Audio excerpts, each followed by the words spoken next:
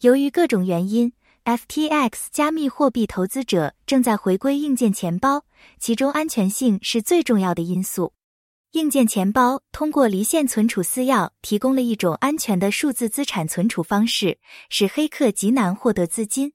相比之下， FTX 等在线交易虽然方便，但容易受到黑客攻击和其他安全漏洞的攻击，这导致了许多引人注目的盗窃和数字资产丢失案件。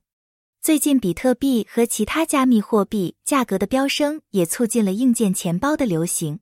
随着这些资产价值的增加，投资者更有动力保护他们的资产，而硬件钱包提供了一个可行的解决方案。然而，使用硬件钱包有一些缺点， FTX 加密货币投资者应该意识到这一点。例如，硬件钱包可能很昂贵，有些型号要花费数百美元。此外，如果投资者丢失了他们的硬件钱包或忘记了他们的密码，他们就有可能永久失去对他们数字资产的访问权。因此，必须保留硬件钱包种子短语或恢复短语的备份，这是一组用于在丢失或损坏的情况下恢复对钱包的访问的单词。因此，随着越来越多的加密货币投资者意识到将其数字资产留在在线交易所所带来的安全风险，他们正在转向自我托管。自我托管让投资者可以完全控制他们的数字资产，并消除因黑客攻击或交易所安全漏洞而丢失资产的风险。软件和硬件钱包制造商正在努力使他们的产品更易于使用，并降低流程风险，以满足对自我托管解决方案不断增长的需求。他们这样做的一种方法是开发更加用户友好的界面，使新手用户更容易操作他们的钱包。这包括开发允许用户通过智能手机和平板电脑访问钱包的移动应用程序，以及开发具有更简单、更直观用户界面的硬件钱包。人们越来越意识到将数字资产留在在线交易平台上会带来安全风险，从而推动了向自我托管的转变。为了满足这一需求，软件和硬件钱包制造商正在通过开发用户友好的界面，改进安全功能，提供备份和恢复选项，以及提供客户支持和教育资源，使他们的产品更易于使用和风险更低。随着自我托管趋势的发展，这些努力可能会继续下去，使投资者更容易、更安全地管理他们的数字资产。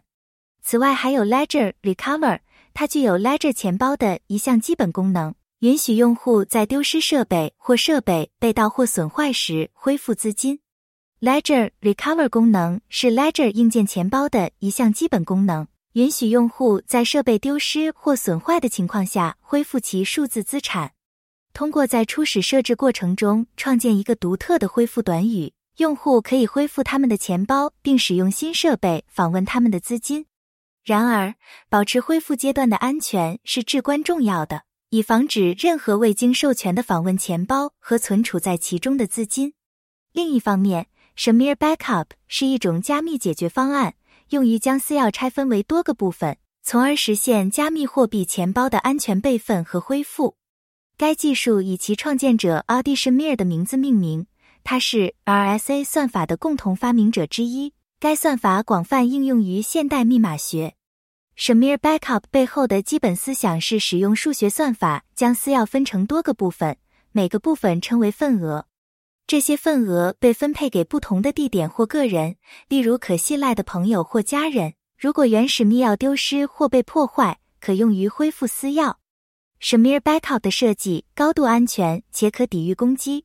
每个共享都包含私钥的一部分，但没有一个单独的共享可以恢复密钥。相反，恢复密钥需要预定数量的份额，称为阈值。阈值可以由用户设置，通常在2到5之间，这意味着至少必须合并2到5份才能恢复私钥。Shamir Backup 的优势之一是它允许用户安全地备份他们的私钥，而不依赖于单点故障，例如单个备份设备或位置。相反，可以将共享分配到多个位置，例如不同的物理位置或受信任的个人，从而降低丢失或被盗的风险。此外， Shamir Backup 具有很强的抗暴力攻击能力，它需要攻击者获得足够数量的份额来重构私钥。这可以使 Shamir Backup 成为加密货币钱包的高度安全备份选项。但是，请务必注意， Shamir Backup 需要仔细管理和安全存储共享，以防止未经授权的访问。如果攻击者能够获得足够数量的份额，他们就可以重建私钥并获得对钱包资金的访问权。总之，由于越来越意识到保护数字资产的重要性和在线交易的脆弱性， FTX 加密货币投资者正在回归硬件钱包。虽然硬件钱包会带来一些风险和成本，但它们提供了一种安全且易于访问的方式来存储数字资产，并保护投资者免受黑客攻击和其他安全漏洞造成的损失。这就是今天这一集的全部内容。谢谢你。